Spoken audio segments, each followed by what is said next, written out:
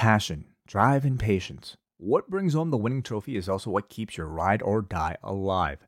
eBay Motors has everything you need to maintain your vehicle and level it up to peak performance. From superchargers, roof racks, exhaust kits, LED lights, and more, whether you're into speed, power, or style, eBay Motors has you covered.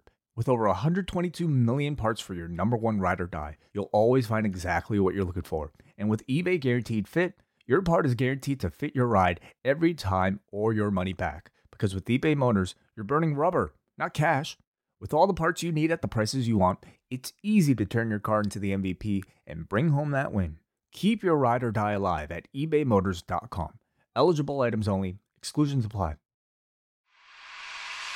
Rewind the dynamite from the post-wrestling site. AEW, lighting up the fuse. Sit back and enjoy the bubbly as we hear from John and Waiting. Where we're going, we don't need roads. And if the buck stops here, this thing might blow. Everything you hear are opinions of the show. And if you don't like it, go to the forums and let them know. Hi, it's John Pollock and Wei Ting. This is Rewind to Dynamite. Hello, Wei. Hey, John, how you doing? I'm doing okay. What a day. Lots to talk about. I'm glad I've got you to talk about it with. If I was by myself, I think I'd go crazy talking about all this stuff just by myself because I'm trying to make sense of all of this. I'm hoping you can add some knowledge to all of us. I'll do my best. I mean, we're really just two voices, and this is something that I don't know if like 100 voices are really enough. They're very complicated issues, but okay. Between the two of us, maybe we'll figure it out. How would you think if you were asked to want to travel to Florida right now? Would that be on your list of priorities at the moment? How deep down the priority list would traveling to Florida be for you right now? I mean, I'm not really thinking about traveling anywhere, quite honestly, but Florida would definitely... You and I literally can't. We cannot leave this country right now, you and I. Yeah, sure. But Florida would definitely be towards the bottom of the list of all the places in the world.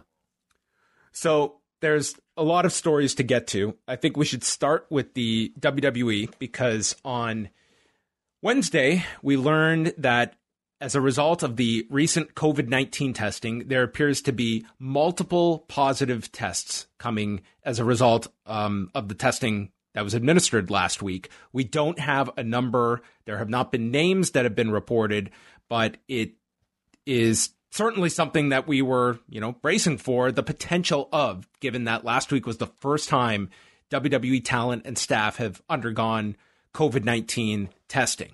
So as of now, I've spoken to multiple people today. There is testing that is going to be going down before the tapings on Friday and Saturday. So I spoke to at least one person today who was tested today, and it seems like there's going to be a lot of testing done on Thursday. And then they're going to be taping an episode of Raw and SmackDown on Friday, and then another episode of Raw and SmackDown on Saturday. And I would assume this would mean the other shoulder programming, unless they make the call that is not essential. And God knows, I've been saying this whole time that 205 Live is hardly essential, but they've been taping it all these weeks. We'll find out if that's included in all of these tapings. But I mean, there's reports out there about, that this could be a big number of positive test cases that come back. Obviously, this is going to have an enormous impact. And we also have these travel restrictions that are in place. Not so much travel restrictions, but we have New York, Connecticut, and New Jersey that are labeling certain states, including Florida, that if you travel there and come back, you have to quarantine for 14 days. So that throws another wrench into all of these plans for talent and staff that are based in those parts of the country, which Connecticut, there's quite a lot. This is not unexpected, but at the same time, I mean, man, this is, to me, even the most, the staunchest defender of WWE throughout this whole period has to be somewhat looking of, wow, this is not the wisest idea to be doing these shows. This is starting to, we're starting to really hit the wall here when it comes to sanity in this whole thought process.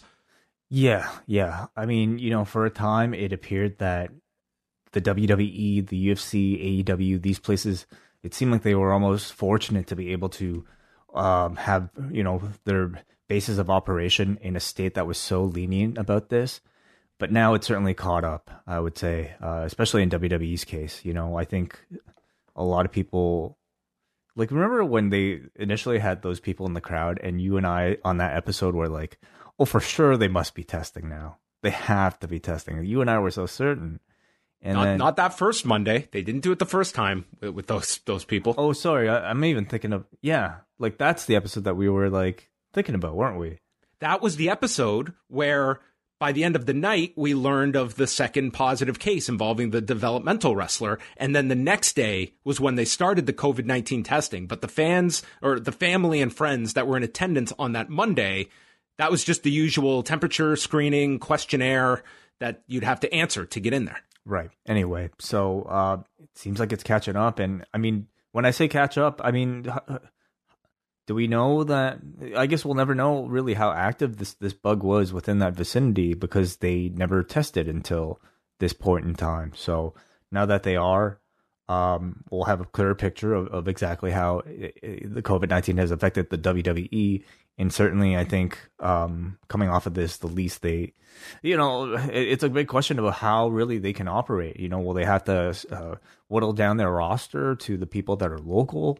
Will they have to somehow make sure that the people who live in those specific states don't leave and go back to their homes, which would suck, of course.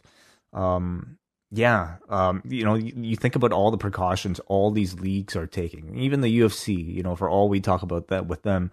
We'll get into the UFC. You can say what you will about UFC. And if you disagree with them running shows, you more than have enough but I mean, for what they are doing, I don't know how much more they could do, to be quite honest, short of just not actually doing these shows. Like, it's pretty involved what they are doing for these upcoming Abu Dhabi shows. To me, it's like it's pretty evident. Like that is like almost a standard that I think a real professional sports league has to adhere to in order to continue running physical activity. And that's something the WWE has been completely not doing this entire time, which in hindsight, it's been a case way where it really has been ignorance is bliss. Like, it's like the joke that everyone was pointing at from the Trump rally on the weekend was that, oh, it's because we're doing if we didn't test, these numbers wouldn't be so high. It's like, yeah, well, that's really been the WWE's, I think that everyone can look at it now and say that, during this period where it's like, wow, no one's tested positive. It's like no one's getting tested. So we really can't say that. And I have a real hard time believing that there were no people performing on these shows, working these shows that weren't asymptomatic, that might have just worked themselves through this whole period and gone through the virus. I think that's very possible. And the fact we're seeing numbers now after the first time we test, it just brings up that question. What have the last 3 months been like? Because you don't have that testing data. No, we don't. Yeah. But, even beyond that, Florida right now seems to be a hotbed for coronavirus cases. Over 36,000 new cases in the U.S., 5,500 in Florida on Wednesday, which is their new single day total. 5,500 on Wednesday. Like even considering something like that, the idea that a week ago, John, we were talking about the fact that face masks were something that are things that are discouraged at a TV taping. To me, that seems so ludicrous. It seems like we're way past the point of even having that sort of conversation. They even tonight at AEW, you really get the sense that AEW believes that since they're doing their testing, that it means everyone's clean, that everyone's safe, and how masks are not mandatory for those that are the spectators in the crowd, for those that are all around. I mean, it's masks to me. It really hurts my head when I see these arguments and what the mask has become a symbol of, and this argument over. It's absolute lunacy, absolute fucking lunacy. I would say over the past several months, the Western attitude towards the face mask has been a really interesting case to really study. We started off, I would say, at the beginning of this whole thing, with what is it, like the CDC saying that they weren't necessary. And I think everybody's attitudes towards the mask is being like, oh, okay, they're not really going to protect you anyway. But then as the weeks progress, everything changes. We start to change, or at least a lot of us change our attitudes towards them, realizing that wearing the mask isn't necessarily to just protect ourselves, but it is to protect everybody else around us. And I would say, maybe this entire time we should have been looking to the other countries where they have successfully managed to limit their numbers low and have successfully managed to contain this virus. And what really is something that has helped a country like South Korea, or like how Japan has been able to limit their numbers, and that's widespread use of face masks everywhere.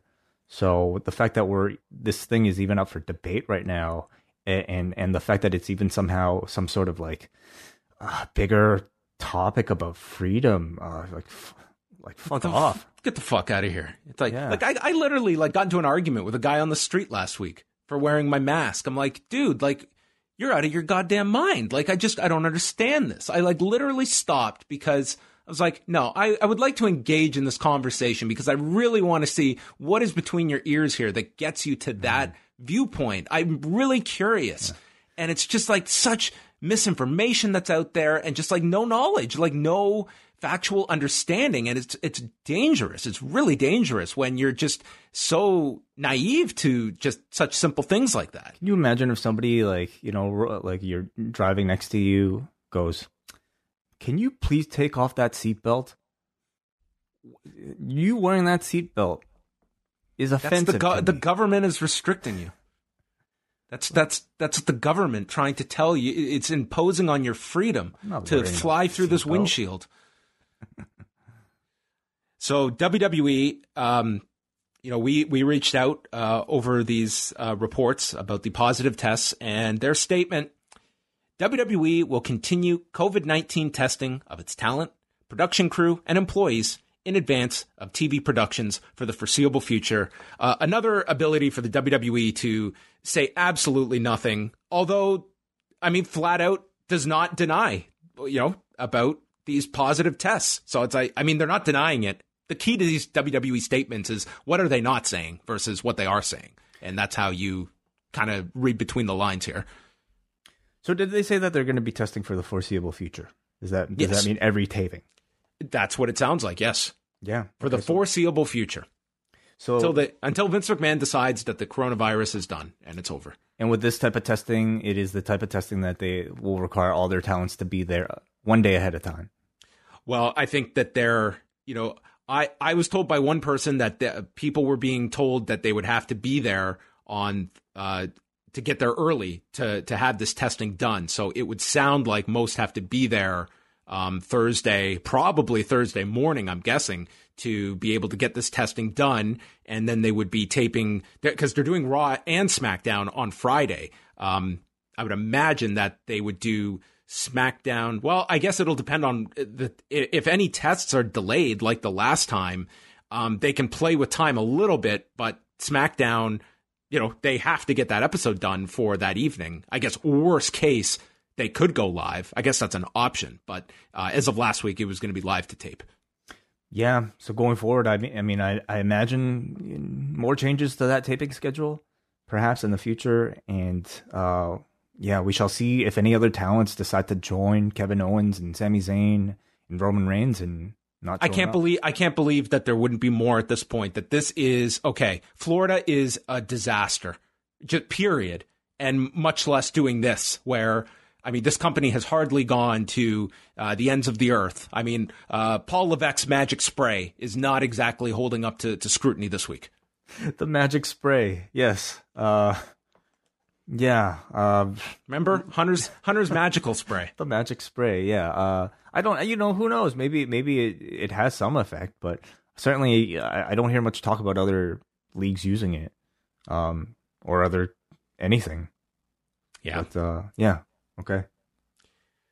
We'll see. It's a developing story. And if it's like a surge of positive cases, who knows who will be available or not available this week. And others that might be technically available to do shows, but are no longer comfortable. So I think that there's certainly that concern as we go into this. And this is the point where WWE, by skirting a lot of these, methods and being so brazen in their taping schedules and the frequency of them, that, listen, they had the ability that they could have, been doing these once a month where they do maybe 3 to 4 days of intense tapings, and then you're good for a month.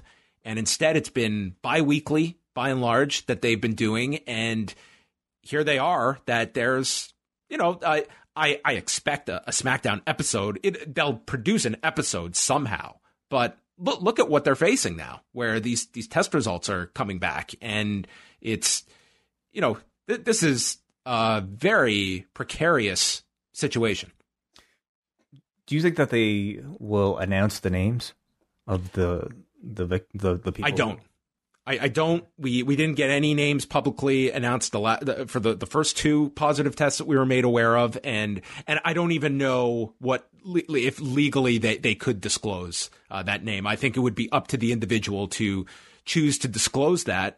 Although, listen, I'm certain that it wasn't spelled out this way, but the fact that we're hearing about these positive cases in WWE, and Tony Khan announces Jon Moxley is not here tonight because of coming into contact with someone who may have come into contact with COVID-19. I don't think it takes detective work to figure out that this has, that the common denominator here is Renee Young in the middle here, who Tony Khan did state coming into contact with someone who may have come into contact. So that's not saying Renee Young is the person, but Renee Young may have come into contact with somebody that's positive. That's an assumption, though. We don't know. In fact, we don't know if we don't know who Moxley would have come into contact with. Well, we know he came into contact with Renee Young, and we know Renee Young was at these tapings. So it's not saying anything about Renee Young's case, but it is saying that she was around all of these people, and we know that there's positive cases. Sure, or he could have gone out to dinner with a healthcare worker or something. I don't know if we could speculate. Well, all I'm saying is that how can you not draw that, they live together? I mean, yeah. That's irrefutable. Well, for sure, yeah. Well, I mean, a lot of wrestlers hang out with one another. So for anybody, there are probably a lot of people similar to Jon Moxley's situation. So that is the latest on the WWE side of things. So yeah, Jon Moxley and QT Marshall were both taken off of tonight's AEW Dynamite. And I'll read exactly what Tony Khan wrote, because these were posted Wednesday afternoon, where he stated that since last week's show, in his everyday life, QT had brief contact with a non-wrestling acquaintance who since tested positive for COVID-19. Rather than risk bringing QT to our test site, our doc asked him to stay home and take a COVID test back in Georgia to protect the rest of us here. And then went on to add, recently, Jon Moxley had contact with someone who had contact with someone who has COVID-19. Mox did the right thing and warned us. Doc asked him to stay home and get tested to protect us here at our test site. And that was the updates on those two. Yeah. I think it's a scenario where it's not an AEW talent that is even... He himself has not contracted the virus, and this is a precautionary step that I feel like was mostly met with positivity from the Twitter universe. Certainly getting the jump and making sure that any possibility of spread is limited. So I think it's something that they are probably proud to announce. And I mean, we're forthcoming with it too. I mean, it could have been just. They're pulled from the show and there's no explanation for it. And instead, they not only publicly disclosed this through Tony Khan, they brought it up on the broadcast, and they did not skirt around it or have some make-up reason. They just flat out told you what the situation was. Yeah. You could see on the show, I would say neither. Yeah, they did have a match announced for QT Marshall, but I would say neither were really integral to this show. And I think AEW was learning that it's more important to me to let your audience, to assure your audience that you are taking the coronavirus seriously. And in fact, I think if we're going to talk about it in more cynical terms, it is good PR to tell your audience that you are taking this thing seriously. Okay, a couple of notes regarding further allegations. Mike Quackenbush has announced, I've been made aware of recent allegations about myself and people in my employ. I take all allegations seriously, whether they are about me or members of my team. Addressing these with openness and transparency is of the utmost importance to me, so these matters can be given the proper time and attention. I am discontinuing Chikara and resigning as head trainer at the Wrestle Factory. I'll make a full statement on these matters in the near future. This followed numerous people with Chikara publicly leaving the promotion on Wednesday, and then something occurring in ECCW based out of British Columbia. There were allegations made public, and then ECCW put out what I thought was a very vague statement on the matter, where they just acknowledged that there had been allegations and they had removed the people who were made connected to these allegations, and they weren't going to speak further on the matter. They did not state who this affected, what the allegations were. And then, a lot of people connected with the company were discussing who this involved. And I reached out to the person, and it was ECCW's now former co-owner, Jeff Duncan, who told our site that he's no longer involved with ECCW.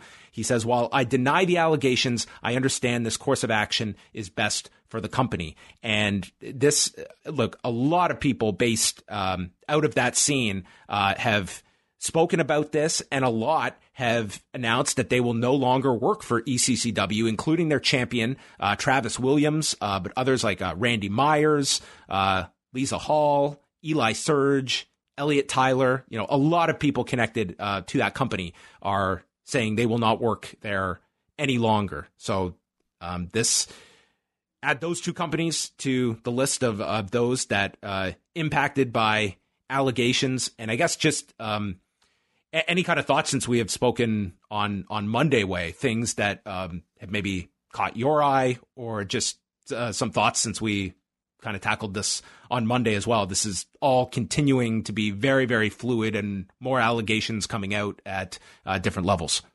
Yeah, well, it seems like every single day there's a big story and a new really subject to reveal, to just have a pretty disgusting, I think, history of action and activity. So certainly this was a big story. Marty Scurll himself issued a number of responses about his allegations, which have certainly been, I think, met with varying levels of critique. And also David Lagana has issued responses as well. Yes, Marty Scurll has put out several statements talking about a sexual encounter with a 16-year-old at the time, and he is stating he was not aware of her age at the time, and there's been a lot of discussion about that. Ring of Honor has not stated anything publicly in regards to Marty Scurll, so we will await what they have to state. David Lagana is denying the sexual assault claim that Liz Savage made back last week, and with that, a lot has been focused on past allegations involving David Lagana that were outlined in Matthew Randazzo's book, Ring of Hell. And while David Lagana did send us a statement about the recent allegation, I have done a follow-up asking him to address those allegations as well surrounding his time in WWE. So, I mean, we could spend this entire show going through all the allegations that are out there. That's just a handful of them. And it's been a pretty daunting couple of days when it comes to all of these. And I don't know if this is going to just be the tip of the iceberg, and if there's going to be a lot more. Each day is presenting itself with more and more of these allegations. Yeah. it feels like all that David Starr stuff. That was a week ago. That was a week ago that we goodness. talked about David Starr, and then really it took foot the next day on Thursday.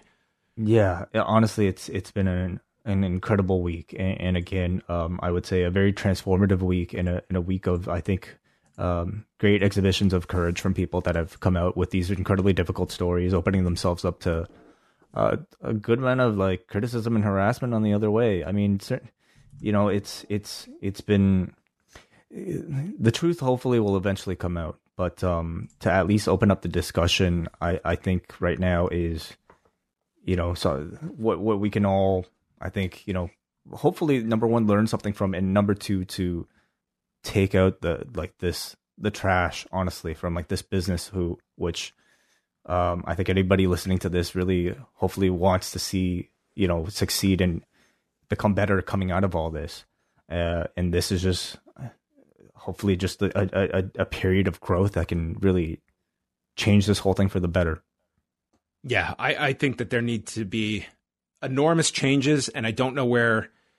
I mean, there's places it can begin, but it just feels like this is not some case where it's just a couple bad apples. This is so much deeper and so much more widespread, and it's just it's alarming. It's one thing where you understand and you hear about things like sexual assault or racism, for that matter, but it's quite another when you see firsthand the impact that it has on people, and now that they have a voice to really convey the horror that comes with it, and to see what so many of these women are dealing with, and men, and men as well, but like how their day-to-day experiences are in this industry that you and I don't go through each day. It's I want to say it's like eye-opening, just in the sense that it's something I don't experience, but it's, coming from a perspective that I'll never be able to fully understand, but I'm trying to. Certainly, I would say we all probably understand it a bit more today than we did a week ago. And that in itself, regardless of, I think, a lot of whatever, if any outcomes concrete might come out of this whole thing, I would say like the past week has been incredibly educational in an empathetic sense, for at least some of us to be able to hear some of these stories. And so hopefully that in itself is able to provide some change. Final things here. We mentioned the UFC. So this is the procedure that they will be putting the fighters through ahead of these cards in Abu Dhabi. So first of all, they're sending the fighters to different anchor cities. This will include, based on where you live in the world, you'll either be sent to Las Vegas, to Sao Paulo, Brazil, London, England, or Moscow, Russia. And there you will undergo your first COVID-19 testing and then be quarantined. Then you'll take a flight and go to Abu Dhabi. There you will get your second COVID-19 testing while at the airport. Then you will be taken to the hotel, and this is in their bubble that they're creating on Yas Island. From there, you will be quarantined in a room until your test results come back. From there, it's COVID-19 test number 3 at the hotel, followed by another quarantine period until you get those tests back. Then you will be allowed certain abilities to visit on the island with some of the attractions they have. But again, you're in this bubble. Then there will be a pre-event COVID-19 test. You will then go through with your fight. From there, you will have another COVID-19 test. That's number 5 after the fight, before you leave the island and then leave by airplane. 5 COVID-19 tests you will undergo across all the different locations. Oh, wow. That's with quarantine periods. I mean, you cannot, this is pretty thorough when it comes to this. Nothing is risk averse, but this is significantly more than what they had been doing for previous fights. Like, this is pretty intense. That's more than people working in hospitals, which, I think It should be applauded, honestly. Like, if you're going to take the risk of like putting these people into professional sports, and just think of the cost associated. Like, this is not cheap by any stretch. Just going to Abu Dhabi, much less the testing, when you're multiplying all the fighters. Like, you're looking at roughly 12 fights per card. It's 4 cards times 5 tests. Yeah, these seem to me the actions of a professional company. So there you go. And the last thing here, Raw on Monday night, 1,922,000 viewers, very similar to the week prior, second week in a row that they topped 1.9 million. They did a 0.53, same number in the demo. And I guess what was interesting was the 12 to 34 demos, because males were up 30% this week. Females were down 32%. They were the biggest fluctuations from last week. However, even though the female category was down 32%, that audience was consistent for hour 1, hour 2, hour 3. And that never happens in any of the demos. They always drop by, numerous percentage points, but they were even from hour 1 to hour 3. So that was kind of interesting. But in terms of the audience way, week 2, since the creative shakeup, and they do top 1.9 million viewers. Do you take that as a success? I think so. I think you have to, right? Anything that seems to stop the bleeding at this point, I think should be treated as such. Yeah, I think that, it tells me that the way they're formatting the show, whether this will be long term or not, for these 2 weeks, you have to be happy with these numbers, that they have stopped declining and have kind of reached this stabilization point. So we will see if that continues. All of the news is up at postwrestling.com. A very, very lengthy news update from Wednesday, including some really interesting information about DVR viewership, if you're curious about the difference between DVR viewership for Total Bellas versus the UFC. It's quite the stark difference. Interesting. Okay.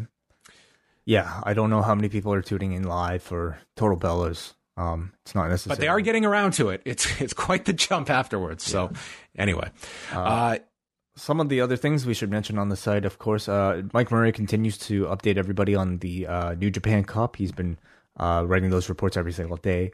Also, Andrew Thompson this week is dedicating all of his post-wrestling news updates to women's wrestling news, women's wrestling related updates. So do check that out. And Thursday, there will be a new edition of the British Wrestling Experience with Benno, Jamesy, and Martin Bushby. Yes. All right. Let us, and Wei and I will be back Friday night with Rewind to SmackDown live. So check that out after SmackDown. Probably a lot to discuss after that episode. But we get into Dynamite from Daly's Place. This was a new live episode. Before that, how about we give out a t-shirt? Why not? Yes. Maybe you can take this t-shirt and make a homemade mask with it. That would be great. You know, I do have the option to like make masks, but I've never felt right about like supplying healthcare, like PPE. Not that I would even consider this PPE, but it feels weird. So you can take a shirt and turn it into a mask. Sure. Why not? All right. Well, all members of the Post Wrestling Cafe are always entered into a draw each Wednesday to win a t-shirt from store.postwrestling.com. Wei has the list of names. He is the arbiter of the winner each week. And Wei, who is that winner? Congratulations to Al. Al? You're kidding. Yes, Al. Congratulations to you from Phillipsburg, New Jersey. So all the Als that just went, it's me. Unless you're Al from Phillipsburg, New Jersey, sorry to disappoint you. But if you are from Phillipsburg, New Jersey, and your name is Al, congratulations. You won a t-shirt from store.postwrestling.com. Now, if this shirt is coming from one of the highly hit areas, one of the states, will this shirt have to quarantine for 14 days in New Jersey? No. Okay. Shirt's safe. Well, there you go. Congratulations, Al. Let's get into Dynamite. From Daly's Place, we kick things off with the Lumberjack match between Wardlow and Luchasaurus. The Lumberjacks included the best friends who were literally dressed up as Lumberjacks, and they swarmed Luchasaurus. We had the heel Lumberjacks and the babyface Lumberjacks, and we see Wardlow get hit with a one-man Spanish fly, and then they proceed to leave the ring area for a very long period of time. Jim Ross does not know how Rick Knox is keeping count. And there's a big power slam on the ramp, and then Jungle Boy gets tossed onto the heel Lumberjacks, and then Marco stunt dives onto all of them, and this just became a stunt show as they fought onto the stage, and Brandon Cutler leaps onto Wardlow. He is thrown off the stage and caught. Then Marco's stunt is pressed in the air by Wardlow and just thrown into orbit and then comes down on all the Lumberjacks. There's a spinning wheel kick that sends Wardlow off the stage, culminating with Luchasaurus hitting a shooting star press off the stage to everybody. And then they go back into the ring. MJF gets involved on the apron, and Jungle Boy comes in, spears MJF off the apron to the floor, but then a low blow is hit on Luchasaurus, and Wardlow wins with the F10 in 9 minutes, 15 seconds, and then everybody brawls inside the ring. I thought this was a lot of fun. I mean, number one, it's fun seeing, like, you know, two of your larger guys on the roster who are also very agile, just like, you know, showcase themselves against each other. I mean, Lumberjack matches tend to, you know, by nature be very confining and not that dynamic.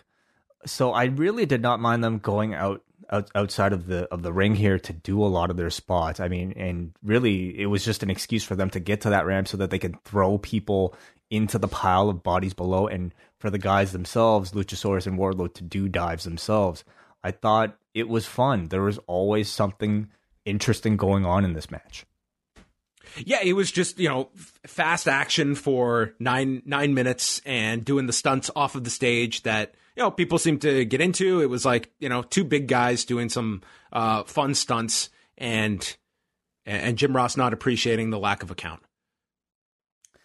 Well, that Rick Knox is Rick Lax when it comes to counting. A lot of their refs are, I guess. And this also sets up MJF and Wardlow against Luchasaurus and Jungle Boy at Fyter Fest. Yeah. Which we'll get the full lineups for both nights coming up next week. Which, did you hear what NXT is doing next week? The Great American Bash. Wow. On Canada Day. Oh, okay. Well, I mean, you know, the 4th of July is right after that. It's the week of the 4th of July. Yes, exactly. I'm sure it has no other... They did not tag this as a special edition of NXT for any other reason other than their patriotic nature. Now, is it only a one-day event, or are they going to spread that out into 2 weeks too? Well, the next week, I don't know if they're billing the second week as that as well, but that's the whole double title match. Right. So yeah, interesting. It's fun for the viewer, so yeah, bring it on. It's crazy how a company like peaks for a certain period, and then the other company also peaks for the exact same nights. It's crazy. We're in the midst of a war. Yeah. We had Technique by Taz as he went through Brian Cage's fast twitch muscles, and a demo of the drill claw, including the added detail of allowing the man's blood to pour into his head and his skull before dropping him. I think did he bring out a telestrator here, or am I mistaken? Telestrator. He did. Graphics. Yeah, he froze. There were graphic right. accompaniments to this. Cool. Yeah. Britt Baker is with Reba, and she's in a newly designed Rolls Royce that is covered with plexiglass. Yes, like a Pope-mobile. Yeah, maybe Adam Cole snuck some plexiglass home. Sure. The stuff is in great demand right now in Florida. It saves everybody. Plexiglass. Then Hikaru Shida took on Red Velvet, and Shida got into Penelope Ford's face. She's there in the crowd. Shida argues with Ford. I just said that twice. And then there's a high knee, Falcon Arrow, and Shida pinned Red Velvet in 12 seconds. And then goes right back to Penelope Ford, gets right in her face. Kip Sabian's trying to stop her, gets decked, and it was just a lot of aggression from Hikaru Shida. I love this. I love this entire segment. You know, it was like Shida, number one, getting involved with Ford, and then hold my beer. Let me get rid of this jobber in 12 seconds, and then I'm gonna go right back to you and attack you. It made Shida look like a badass, And it was just a very simple, I think a pretty hot go-home angle to lead to the pay-per-view. They didn't really have that much time to build to this particular match, but I think they made the most of it.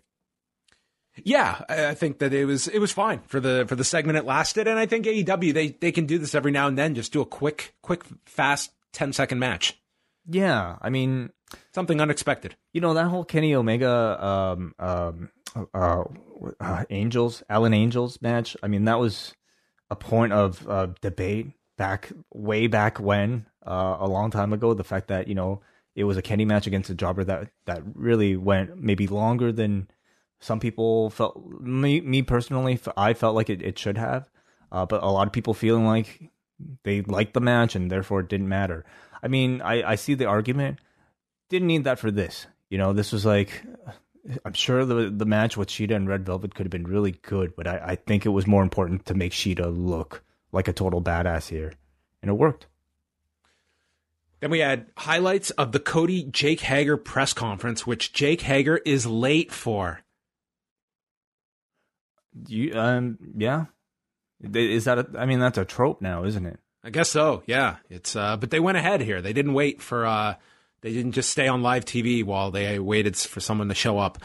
So we had for our media members, Liz Hunter and Matt Brock from PWI, which older fans will recognize as two of the fictitious writers from PWI.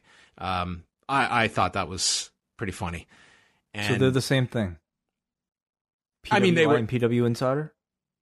Yeah, no, they're different though. No, I'm talking Pro Wrestling Illustrated. Right, but the two names are fake. They were aliases that were written in they weren't real people. Right, but one of them works for PW Insider. No, sorry, did I say PW Insider? I think so. Oh well, PWI, Pro Wrestling Illustrated, the magazine, the physical magazine. Right. So Arn does a whole answer about how he thought the timing wasn't right, but then he saw how angry Cody was and thinks he's ready. And then Cody is asked what this title means, and he does this very deep speech about hope, including Ricky Starks last week, who had $3.64 to his name and left Dynamite with a job last week. I don't like meta wrestling. I don't like cosplay wrestling. I like professional wrestling, which I don't know what cosplay wrestling means within the context of a pro wrestling program. Cosplay wrestling. Well, he says that this title... Kaiju Big Battle. Okay, sure. He says this title led us through the fog during the pandemic, and notes it's an incomplete title. It's not finished yet. And then Hager and wife Catalina appear, and they have a face-off. They pose for the cameras, and then he puts his fist on Cody's cheek, and then... the big moment, Catalina tosses water onto Cody ahead of this match. I mean, that feels like a trope, too. They checked off all the boxes here. Yeah. Hager just needs to steal his title, I think. But I like this a lot. You know, a sports-like presentation. I mean, that really has been the promise since before AEW was even a thing, you know, or at least before they debuted their first show was sports-like presentation. And I maybe depending on the week, depending on the storyline, they might have kind of tampered with that.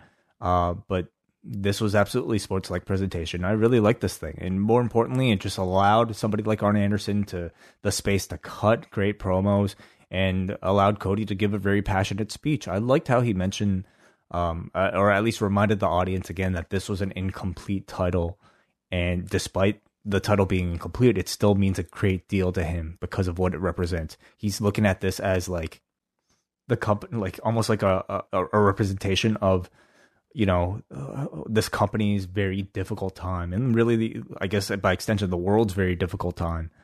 So he makes that belt, despite it, I think, being universally panned as a really ugly belt, feel special. I mean, I was waiting for him to explain, like, you know, this tattoo is not finished yet. It's not complete. I'm still working on it. So yes. It's going to have a much bigger final artistic representation. See, my question is, what is the holdup with this? Like apparently like extra silver or gold plating? That's like, come on, it's been like a month and a half, hasn't it? Well, they're maybe it's like some special gold that is, you know, from Canada, and the borders, like, they just can't ship it right now. Canadian gold. Should have just given it to like Evil Uno. You could have brought it over. You telling me like in the whole of this continent there's not a metal shop that's open right now? Probably not.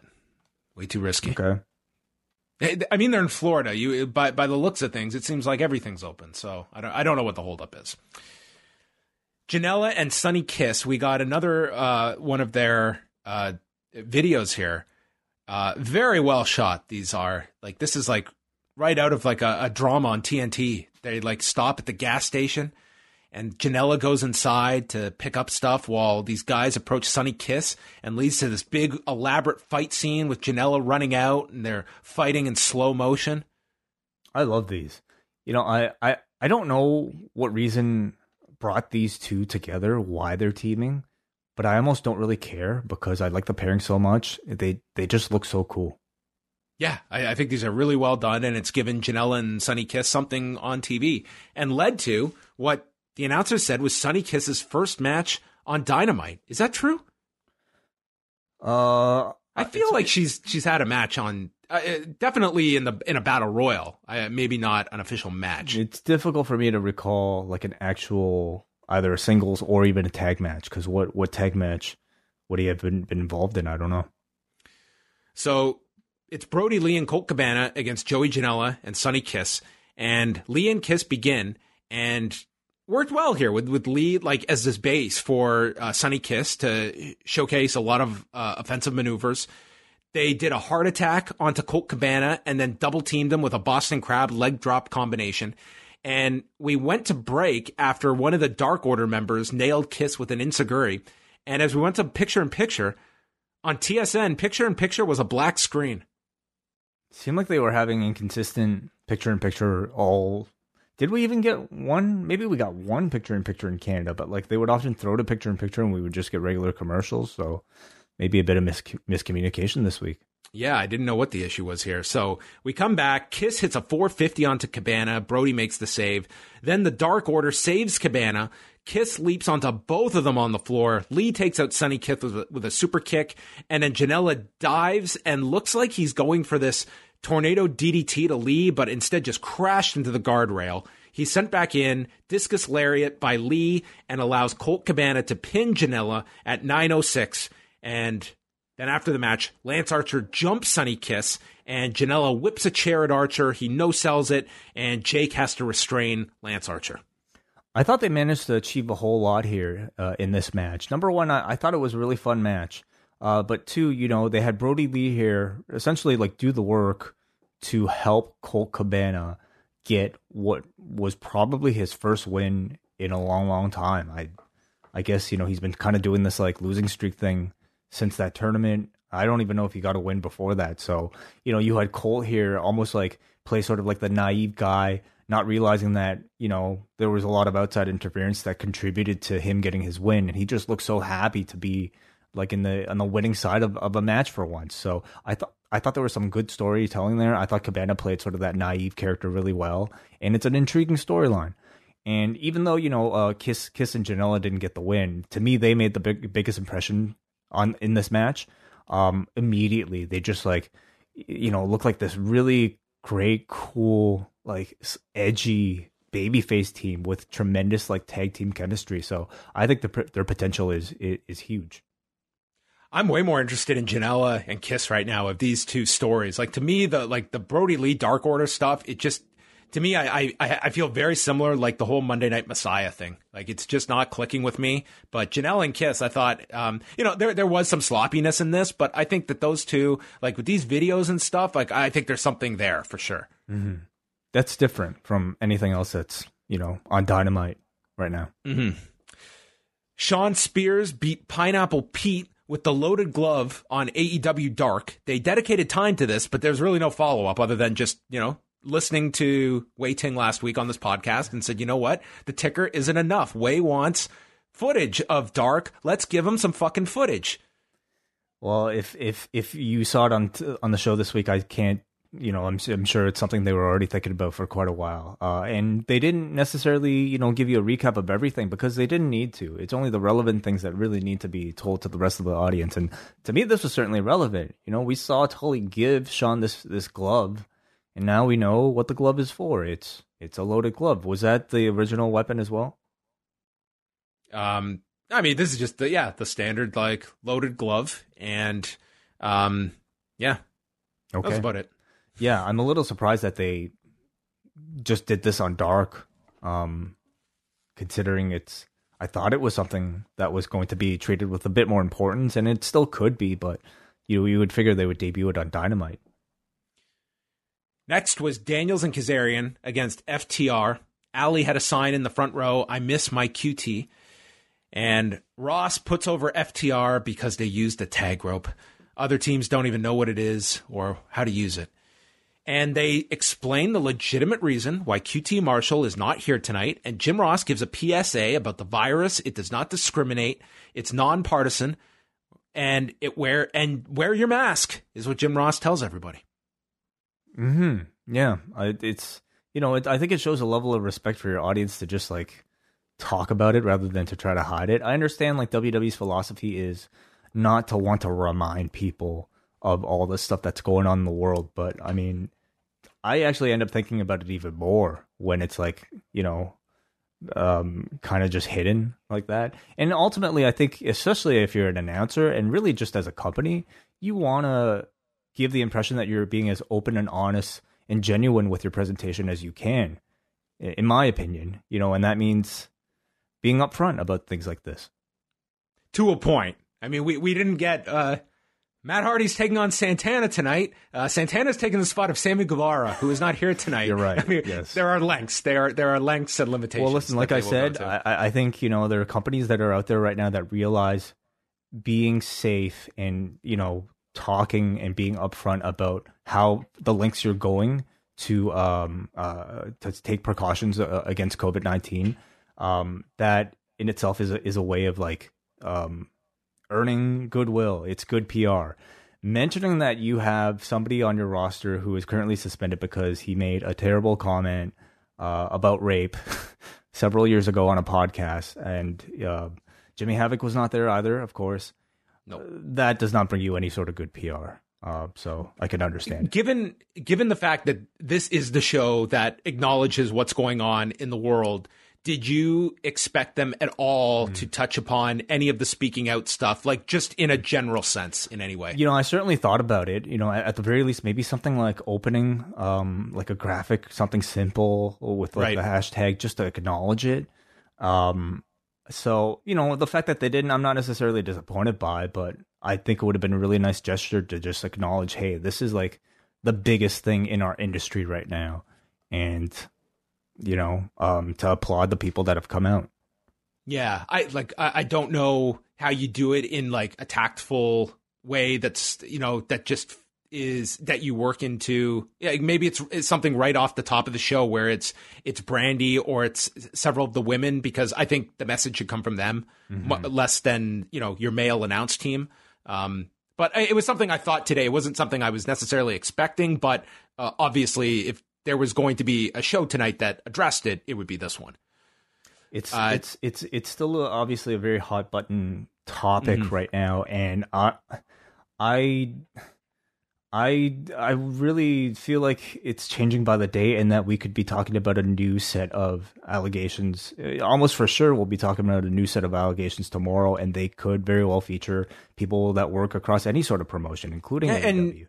Yeah, and to that point, like it might not have been received well coming from a company where, I mean, people could look at it, that this did not, these allegations did not, it affected people on, or I shouldn't say affected, but there were people on their roster that it involved. So maybe people would not take it as a genuine message, especially so close to those allegations coming out with Jimmy Havoc. And, I did not believe that anyone, had to say something about it, but it was something I thought of today, if they would address it or not. So back to the tag match. the four of them get into this big shoving match. We come back from break. Dax does the slingshot suplex and then puts up the four fingers. So it's something they're certainly dangling there about, just these little Easter eggs that they're throwing with the four fingers that we've seen, Cody make reference to, we saw here. There's certainly those hints. I find it really interesting. And I mean, if the potential here is for some sort of new generation of four horsemen, I'm certainly intrigued, and little hints like this, I think, are a great way of like building up that tease. Daniels gets his inside cradle, but Paul Turner is dealing with Kazarian, so Cash Wheeler comes in to try and turn it back over. Kazarian ends up hitting the Tamikaze, or later the Unprettier. Wheeler comes back, catapults Daniels. They hit the Vegematic onto Daniels, and he kicks out, which they say he was able to kick out from due to grit. A lot of grit going around this industry right now. I mean, did grit exist before 2020? It's made a huge comeback in 2020. Yeah. Huge. Wow. Yeah. And a big amount of it is on the sidelines now with a torn tricep. So there was a lot of free available grit in Florida. Daniels got a piece of it. There's a lot of grit. Grit is lit. Daniels countered a superplex in midair, which looked super cool on Dax. And then finally they catch Daniels with the Goodnight Express, 12 minutes, 39 seconds. I thought this was a great match. Yeah, really, really solid. And another excellent showcase for FTR, who are really delivering on the promise of like bringing back solid old school wrestling. Like these guys, you can give these guys 14 minutes every week, and you have so many teams to work with. Kazarian and Daniels, it's always solid, good work. But they, like, especially Kazarian, I thought this was like a great performance from him. This was just a super fun tag match. I really enjoyed this. Yeah, they fit in so well with, I think, what Cody was talking about sort of, I guess, the non-cosplay wrestling. So much so that, like, those four horsemen teases, you can already picture these guys in a stable together, like, representing this old school style. Definitely. FTR does a promo, said they weren't a welcome addition here to the AEW roster. We don't have athletic backgrounds that you like Jim Ross, but we are the baddest. And they address all the different teams, but say the Young Bucks are at the top of the list. And you've graduated from the kiddie table to eat with the grown-ups, and you've bit off more than you can chew. This was a really great promo from Dax Harwood. And they are the best team on the planet. When Butcher and the Blade appear, and they're in FTR's truck, and Blade has a pipe, and I'm just thinking, oh my God, we are going to get another vehicle destroyed. This has to be a record for this month. Don't bring nice cars to wrestling shows. No, guys, take an Uber or that Rolls Royce, let's be honest, that thing's getting shattered. Oh, without a doubt. I mean, it's already got trash thrown into it this week. So, yeah, only bring rentals and make sure you get the insurance. So, Blade sets up this challenge, and it was supposed to be this big reveal. Unfortunately, the cue was missed here because Pentagon and Phoenix are in the ring either way too early or they cut to them before they should have, because it certainly, like, you saw them before Blade, and Blade is kind of caught up here and has to just get the challenge out to make this 8-man tag challenge for Fyter Fest, which ultimately happens and is accepted after FTR and the Lucha Brothers start fighting, and Phoenix and Pentagon hit the foot stomp package piledriver combo. The Bucks run down as the Lucha Brothers leave with Butcher and the Blade in this pickup truck. And I just am watching this, and I could not imagine these four hanging out together, the Painters and the Lucha Brothers, in this pickup truck going down the highway in Florida together. But that is our 8-man tag that we will get in 2 weeks' time. Young Bucks and FTR teaming against Butcher, Blade, and the Lucha Brothers. And this was our first our return of Pentagon. It hasn't been here since March. Phoenix too. Phoenix, we got that 1 week, remember, where he did Dark, and he was on once. Yeah. But I'm really happy to see both of these guys back. That said, I did kind of feel like I expected their return to be a little bit bigger than this, but at the same time, it's like, this card is already pretty full, and like your main storylines right now, involve FTR, involve the Bucks. They even involve the Butcher and the Blade. So I think you're just maybe at the point where you have to try to squeeze Penta and Phoenix in somehow before you actually get to a story. It also begs the question of when we might see Pac return and those guys reuniting. But I'm really happy to see it. I think the match is going to be a lot of fun. It's going to be awesome. And I hope we get to see a ride along of the ensuing car ride between Butcher and the Blade and Penta and Phoenix. Yeah. So Jim Ross, we had this video preview for the tag title match with Omega and Page against the Best Friends, and this featured interviews with Jim Ross, with Taz, with Shivani. It started off like very comedic. Talk about Omega and Page's drinking and best friends and their propensity for hugging and how it gives them strength. And then you had like the analysts that are like breaking this down seriously. And Omega talks about how their chemistry came natural and they had the greatest tag match in history. And by the end, this turned into serious promos that the four were cutting on each other for the match. Yep. Nice, simple. That was it. Then we had a tape promo from Moxley previewing the Brian Cage match, and it was supposed to be Jon Moxley in action this week with Taz on commentary. So instead, it was Brian Cage having a match with Taz on commentary. And they talk about, let's get this guy's name out there so that he can hear his name on national TV. This is Joe Cruz. And Excalibur slides it in at the end that it is John Cruz. So he did get his name by the end of it. He got murdered with a power bomb from the ramp into the ring and the drill claw in a minute 23. Quick. And Britt Baker offered free dental service for John Cruz after this match. Well, that's wonderful. That's nice. Quick squash. Brian Cage looked impressive. I mean, I imagine if Moxley were to be on the show, it would have probably been a similar squash type of match, maybe even a bit of a longer match. But I definitely think you can make the argument that this might have ended up even better because Cage could use a big win like this, a big squash win like this heading into his title match coming up. So yeah, I thought this was fine. Yeah. Providing Moxley can travel. True. Yeah. I mean, it is worth noting his is in so next week they'll be taping on Wednesday and Thursday. So it would be Thursday that they would be taping this match. Okay. So he gets a bit longer, but it is also like secondhand exposure. And I don't know necessarily like if that is still, an expected 14-day quarantine. Well, I mean, they were saying he was going to get tested, right? Did they? I missed that. Let me pull up the exact comment because I mean, if it's a case of like getting tested, it's like you don't assume, but you never know. But the incubation period is still, different. Still, but is it even up to the 14 days? Yeah, it said Doc asked him to stay home and get tested. So, okay. I mean, he does have to get tested. I expect he'll, provided everything is fine. I think they're probably quite confident he'll be there. Taz came into the ring, mocks Moxley for not being here, and then says, there he is, as he points to the camera. He's behind the lens.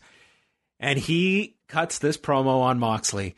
Brian Cage came to work while you're at home with some bullshit excuse. I was like waiting for Taz to just cut a promo on COVID-19.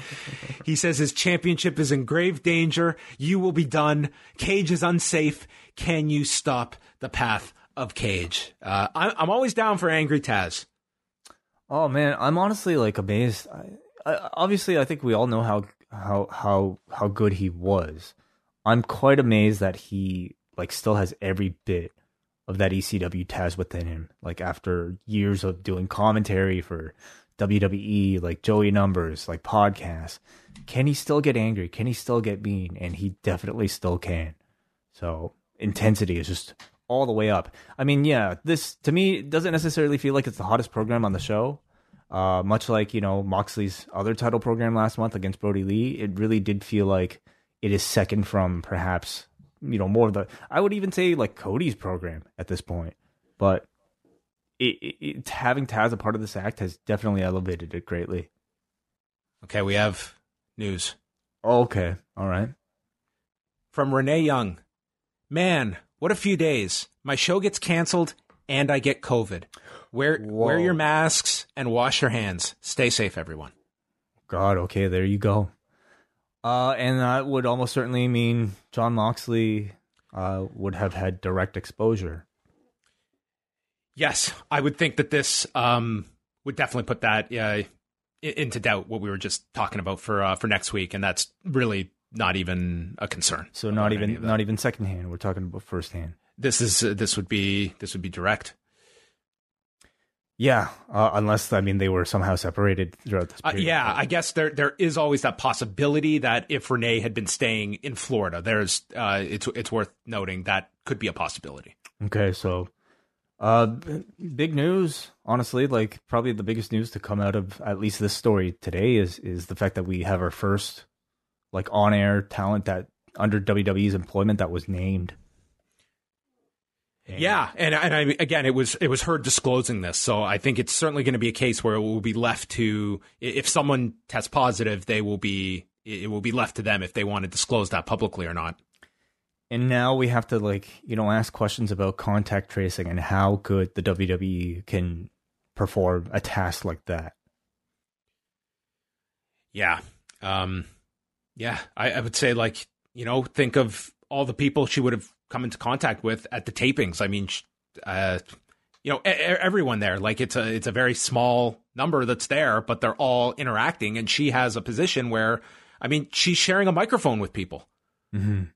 So, hopefully she recovers fully from this, and that's the only publicly disclosed one in WWE right now. So getting back to this, we went backstage and Brody Lee was with Colt Cabana.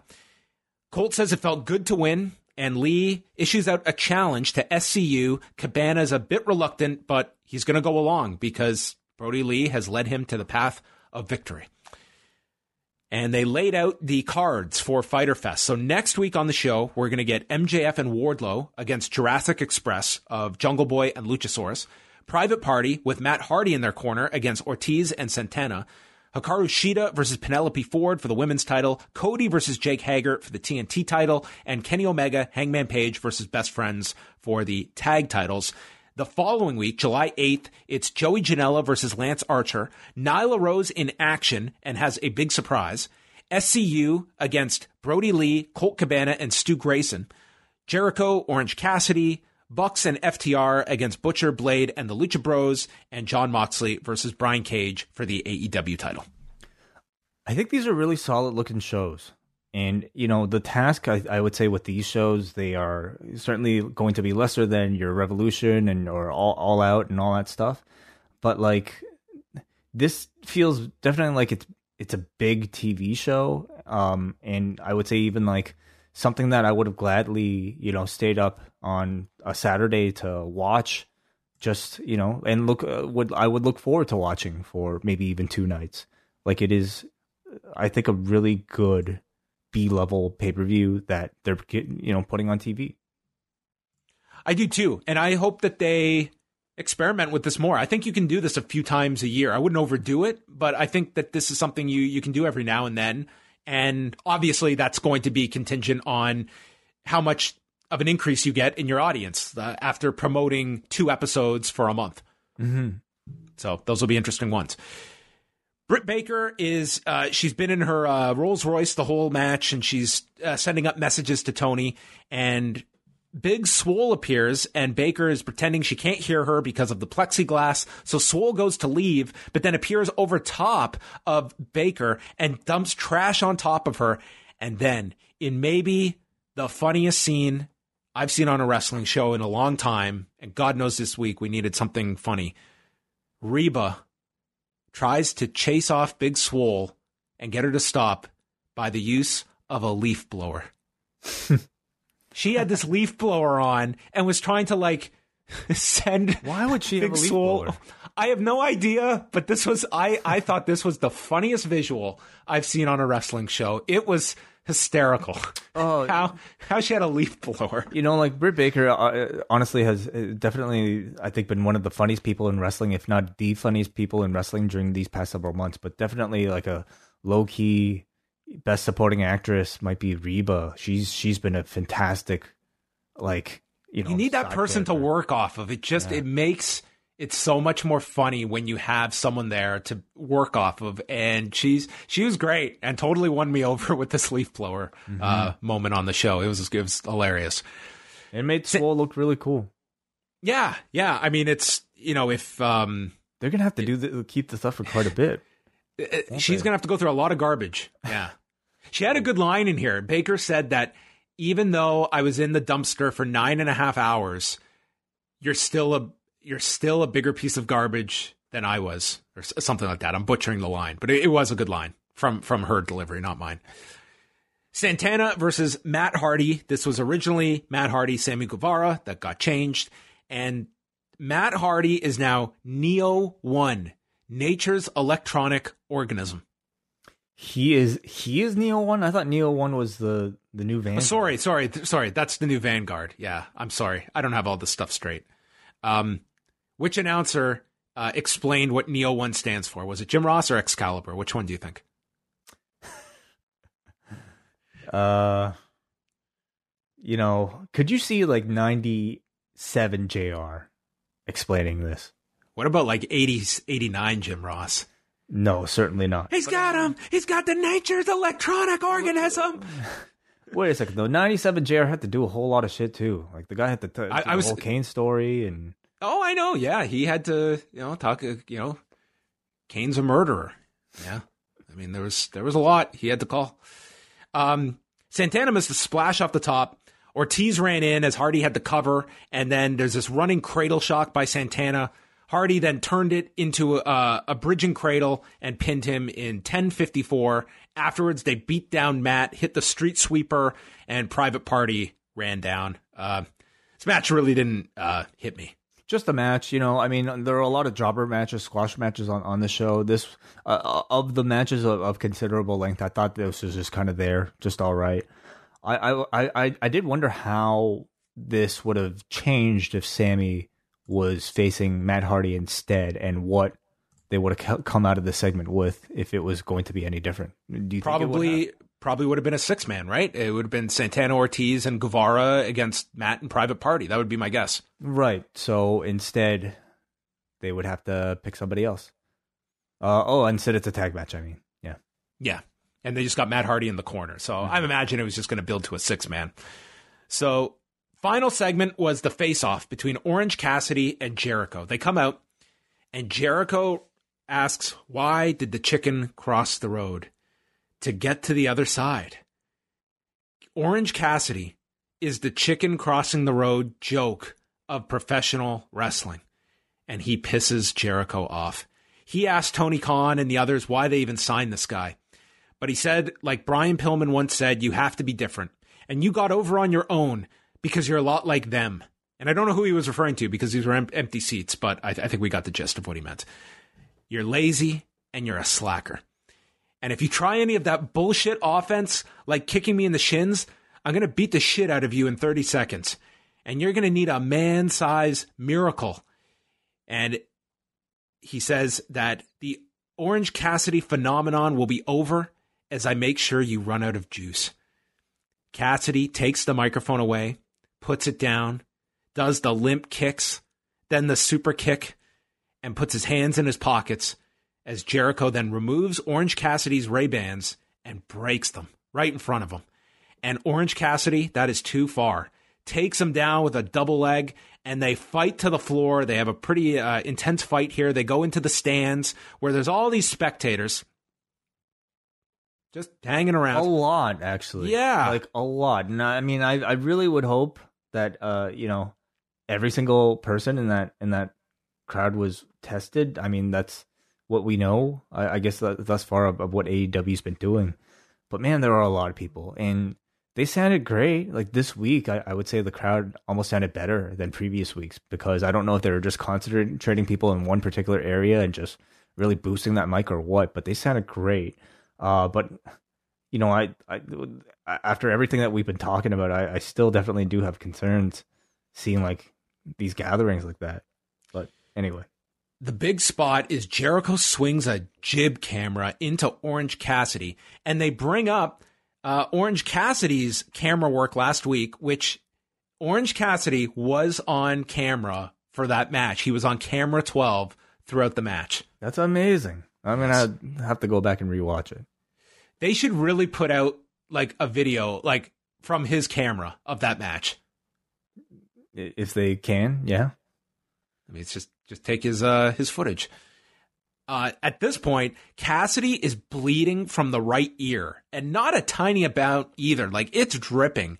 And he runs down the stairs. Superman punches Jericho off this production box, and Jericho goes through the table. Cassidy puts his shirt on, and there's blood dripping all over the shirt from his ear. And that's how the show ends. So that did not look any fun, this ear injury that he got. The cut, yeah. But I mean, visually, it added. It did. Yep. I thought this was a great go home angle. I love the way Jericho started it out, kind of like very different, very mysterious. Why did the chicken cross the road? Why did the chicken cross the road? And then talking about, using it as a way to talk about how tired of a joke Orange Cassidy is. And I think the big question, when they were advertising this face to face with Orange Cassidy was, how are you going to do one of these go home talking segments with a guy who never talks? And I thought they did a great job. This played out almost like a silent film once Orange Cassidy took control. He didn't say a word, got right into the kicks. You had Jericho respond with his own nonverbal attack by breaking those glasses. And you got right into the action with the babyface coming out on top. Like, it worked really well. And especially, for better or worse, having this like crowd there really kind of fill in that silence for Orange Cassidy's spots. They were really necessary in that sense. But overall, the product, I thought it came out really well. I really enjoyed the segment. Really good. I mean, this is one of those matches. I hate to even bring it up for just the exact reasons. Like we talk about, having these people here, but then at the same time, we also talk about like the atmosphere of these shows. Like, obviously this match tailor-made to take place in front of a crowd, but I'm still looking forward to it and what they do. Like I think ratings wise, I think this will be a big hit in 2 weeks time. I think so too. I mean, I think it's, it's been part of their playbook really, to build up to a big match and then to reap the rewards when that match happens. I think that's pro wrestling, and I think it always works. So I would expect good results for AEW next week. So that was AEW, the go home show for Fyter Fest. I thought an average episode. I wouldn't say this was a blow away great show. I really enjoyed the tag match with FTR. Closing segment built well. I would say they did it. They did a fairly standard good job, promoting these upcoming matches over the next 2 weeks. That I would say that they in this kind of pandemic period. I would say in normal times, you'd be shooting for like 1 million viewers for these episodes. I think that sounds pretty ambitious for either week to hit. But I would say that you would hope that a month of build, and granted that there isn't like some major news event that would take viewership away, that these ones, you would hope top 900. I think that would be, a relative number that you would hope you can hit for these. What's been their best one post-COVID? Post-COVID, I can pull it up. Well, do you think it'll be their best show ratings-wise since the coronavirus? I think that, yeah, I do. I do feel they should be able to hit that. I mean, for given like they have promoted this almost as like a mini pay-per-view, I would say that that would certainly be the hope. I mean, they have hit their highest during this whole period. Would have been 827 for May. Oh, I'm looking at NXT's numbers. I'm like, where is this 827 number? Yeah, that's probably it. I was very lost here. 827. So I would say like both shows, I would say 827 would be disappointing for either week. Interesting. You don't see them hitting that level. I do. I just I wonder how much higher, if that. I know it'll be a real test to see like how much of the audience, is craving wrestling right now and haven't been driven away because of all this stuff. And I do think that at least for like AEW's audience, this is their biggest swing at bat. So, the very first week that they had the empty arena show at Daly's Place, they did 932. But I think all the shows did well that first week because there was the curiosity of what the show would look like, which that's what I attribute it to. So I almost throw out that week that, 827 on May 27th is really the realistic biggest number that they've done. So NXT has the Great American Bash, of course, and the matches that they've announced thus far: Dexter Lumis versus Roderick Strong in a strap match.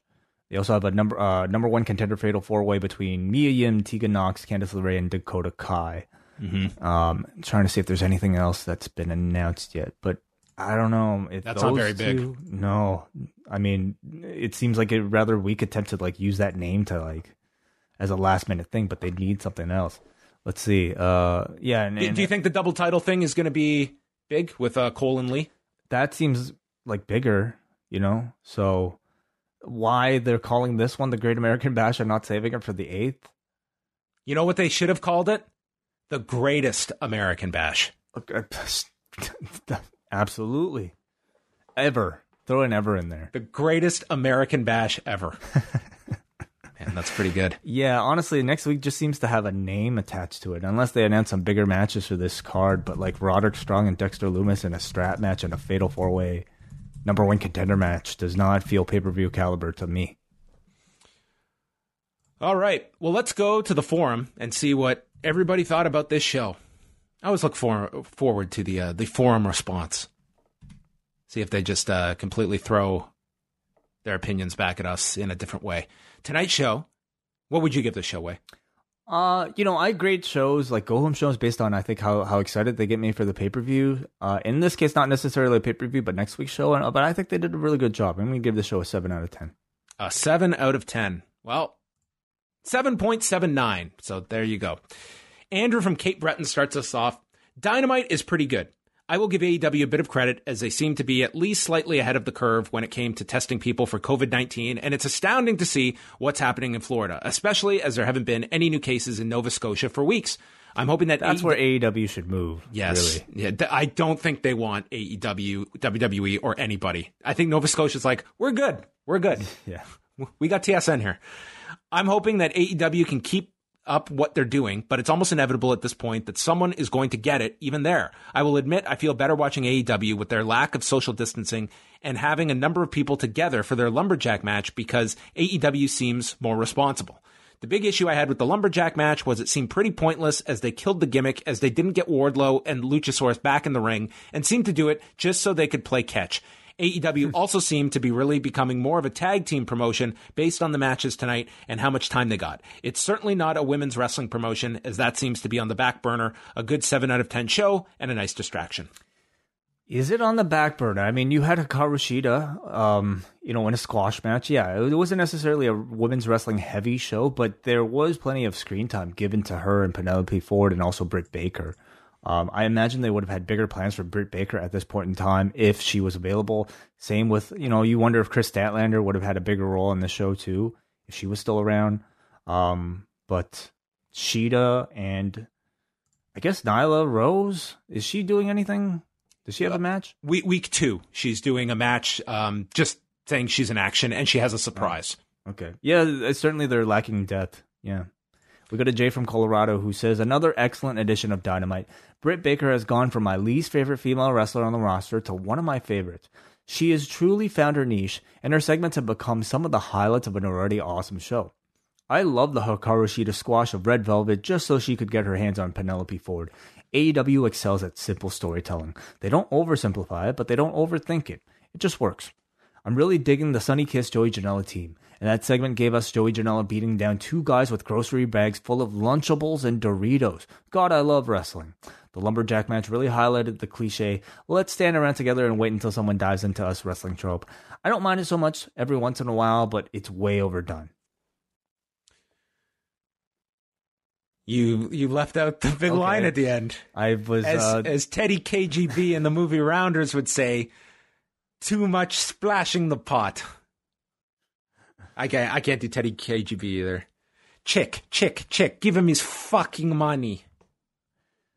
So that's some. You've never seen Rounders, have you? I'm not. It's a word of advice for all of our feedbackers. If you include a line from Rounders, John Pollock will likely read it. When I went last summer with my friends to a cottage, we put on Rounders, and the four of us finished. It was the most aggravating people to watch a movie with, unless it was the four of us. And we just finished every line that was coming up. One of us would have it. And we did this for the entire movie. It was amazingly awful. But I would dread if there was someone there who had not seen the movie. I think you would have just left. You would have just left the cottage entirely and gone home. I would have went into a lake, probably. I think that calls for a commentary track with you and these four friends. Okay, maybe. Yeah, we can talk about that. Whenever I can hang out with these people again. Kenny writes, another totally entertaining episode of Dynamite. I have never been as wrong about a performer as I was about Orange Cassidy. I thought his act would die on TV, and now I can't wait to see him face off against Jericho. Fyter Fest looks like it's going to be an awesome show, although I do wonder how they'll have enough time for everything they have booked. 6 pay-per-view level matches on a 2-hour show with commercials seems like a lofty goal. I thought SCU FTR was one of the best matches of the quarantine era. Even though it was clear FTR was going to win, I totally bought some of SCU's near falls, and I thought both teams looked great. Did Taz really call COVID-19 a BS excuse to stay home? I've heard some heelish things in my life, but my gosh, I do have to wonder if Mox was exposed the day before the match and not 2 weeks in advance, if he still would be staying home. Well, obviously this is before we had the knowledge of how direct this was affecting Moxley. Finally, am I crazy, or did Cody say he was going to defend the TNT title every single week? That didn't last very long. He did say that. It made no sense to do one this week. Why? No, yeah. This was building to next week's match. So, yeah, he did say he was going to do it every week. I don't know. Didn't seem like he's not going to do it the week after, on the 8th either, because he'll have already defended it against Hager. So yep. I guess take the promises like that with a grain of salt, and I think we could forgive it in these circumstances. Okay, so maybe let's just talk a bit more about Jon Moxley. He's scheduled to be in that 8th show. If he cannot perform, delay the match. How much does that hurt the card? I mean, they've done such a good job with Jericho versus Orange Cassidy. You could very well headline with that one. And again, it's a TV show. And if need be, you do have that. If you have to fill something, you could do another Cody match if you so choose against a mystery person. Yeah, you can. I mean, I imagine they would want to feature Brian Cage against somebody. So maybe could be anybody. There's a million things you can do. It's not life and death if they can't do that match on July 8th. I don't think that's any kind of big thing to worry about. We got a Noah from Vaughn who says, good go-home show for AEW tonight. I really like the FTR match especially. I thought Sonny Kiss and Joey Janela looked great together, and I love the video package before their match. They got a great dynamic and should fit in well in the tag division. 7.5 out of 10. Question for you guys. What do you think would be a successful viewership number for Fyter Fest? Well, we kind of had that conversation, but... 900 would be a success, I would say. In this current... I wouldn't have said that under normal circumstances for something built up like this, but right now, 900 would be a success. Yeah. Matthew from Vancouver. That was a tremendous episode of Dynamite. I love the big fight presentation of the press conference. My vote for most improved performer this year might have to go to Jake Hager. His character work these past months has been excellent. FTR versus SCU was a great tag match. Matt Hardy continues to prove he still has a few years left in the tank. Despite the quality of this show, I do feel that AEW and WWE need to seriously reconsider running it all. Due to the alarming amount of COVID cases coming out of Florida, it's pretty scary to say the least. 9 out of 10. I echo those sentiments. I think it's a very dangerous time right now to be doing these shows in Florida for either company. Mm-hmm. Yeah. This is all really affecting WWE, obviously, the most right now. But what actions do you see AEW taking coming off of this string of positive cases in the industry?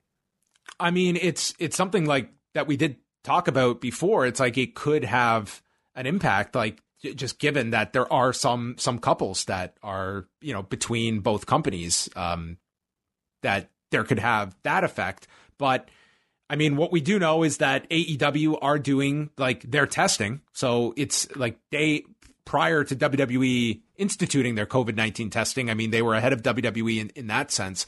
I I think unless there is some kind of outbreak that affects AEW talent and staff directly, I think they're going to keep going with this. But I think it would be wise for both companies to be like next week. They have next week, they're taping Wednesday and Thursday.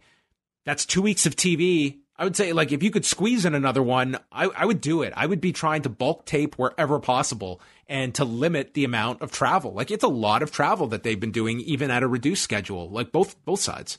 Mm-hmm. Mm-hmm. All right, we go to finally from Raymond from Sacramento, who says, a few months ago, I mentioned AEW not being afraid to shy away from mentioning the ongoing pandemic. Tonight, there were at least 2 instances where the announcers, Excalibur specifically, mentioned that QT and Jon Moxley were not around because of contact with people that came in contact with the virus and were staying away as a precaution. I applaud AEW of not acting like they don't exist in the real world and continued to be transparent on the subject. And then he says, sorry, I just saw that Renee Young has COVID-19. That sucks and explains a few things too. All right. Thank you, everybody, for your feedback here on the forum. So that will bring an end to the show. We're going to be back. Again, the British Wrestling Experience, they're going to have probably a very thorough discussion of all the speaking out, the entire movement on Thursday's show with Martin Bushby, Jamesy, and Benno. I'm looking forward to hearing their thoughts on all of this stuff. And then Way and I will be back 10:15 p.m. Eastern Time, live for all patrons after SmackDown on Friday night. We'll talk about all the latest as it relates to WWE. They are set as of now to tape on Friday and Saturday. So we will see what the fallout of this news is that is breaking as we speak. So thanks to everybody for tuning in. Way, I know before the show started, you said you wanted to have the final word, so it's all yours. Did not say that. Let me think.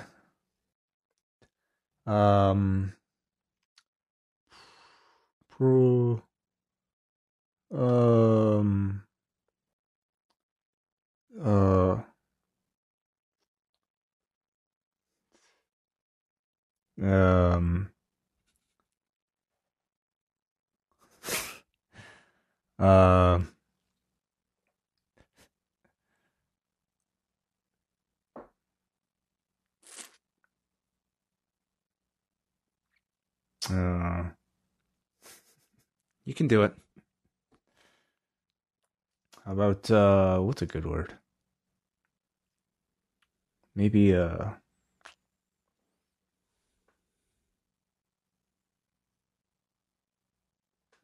hair. Good night.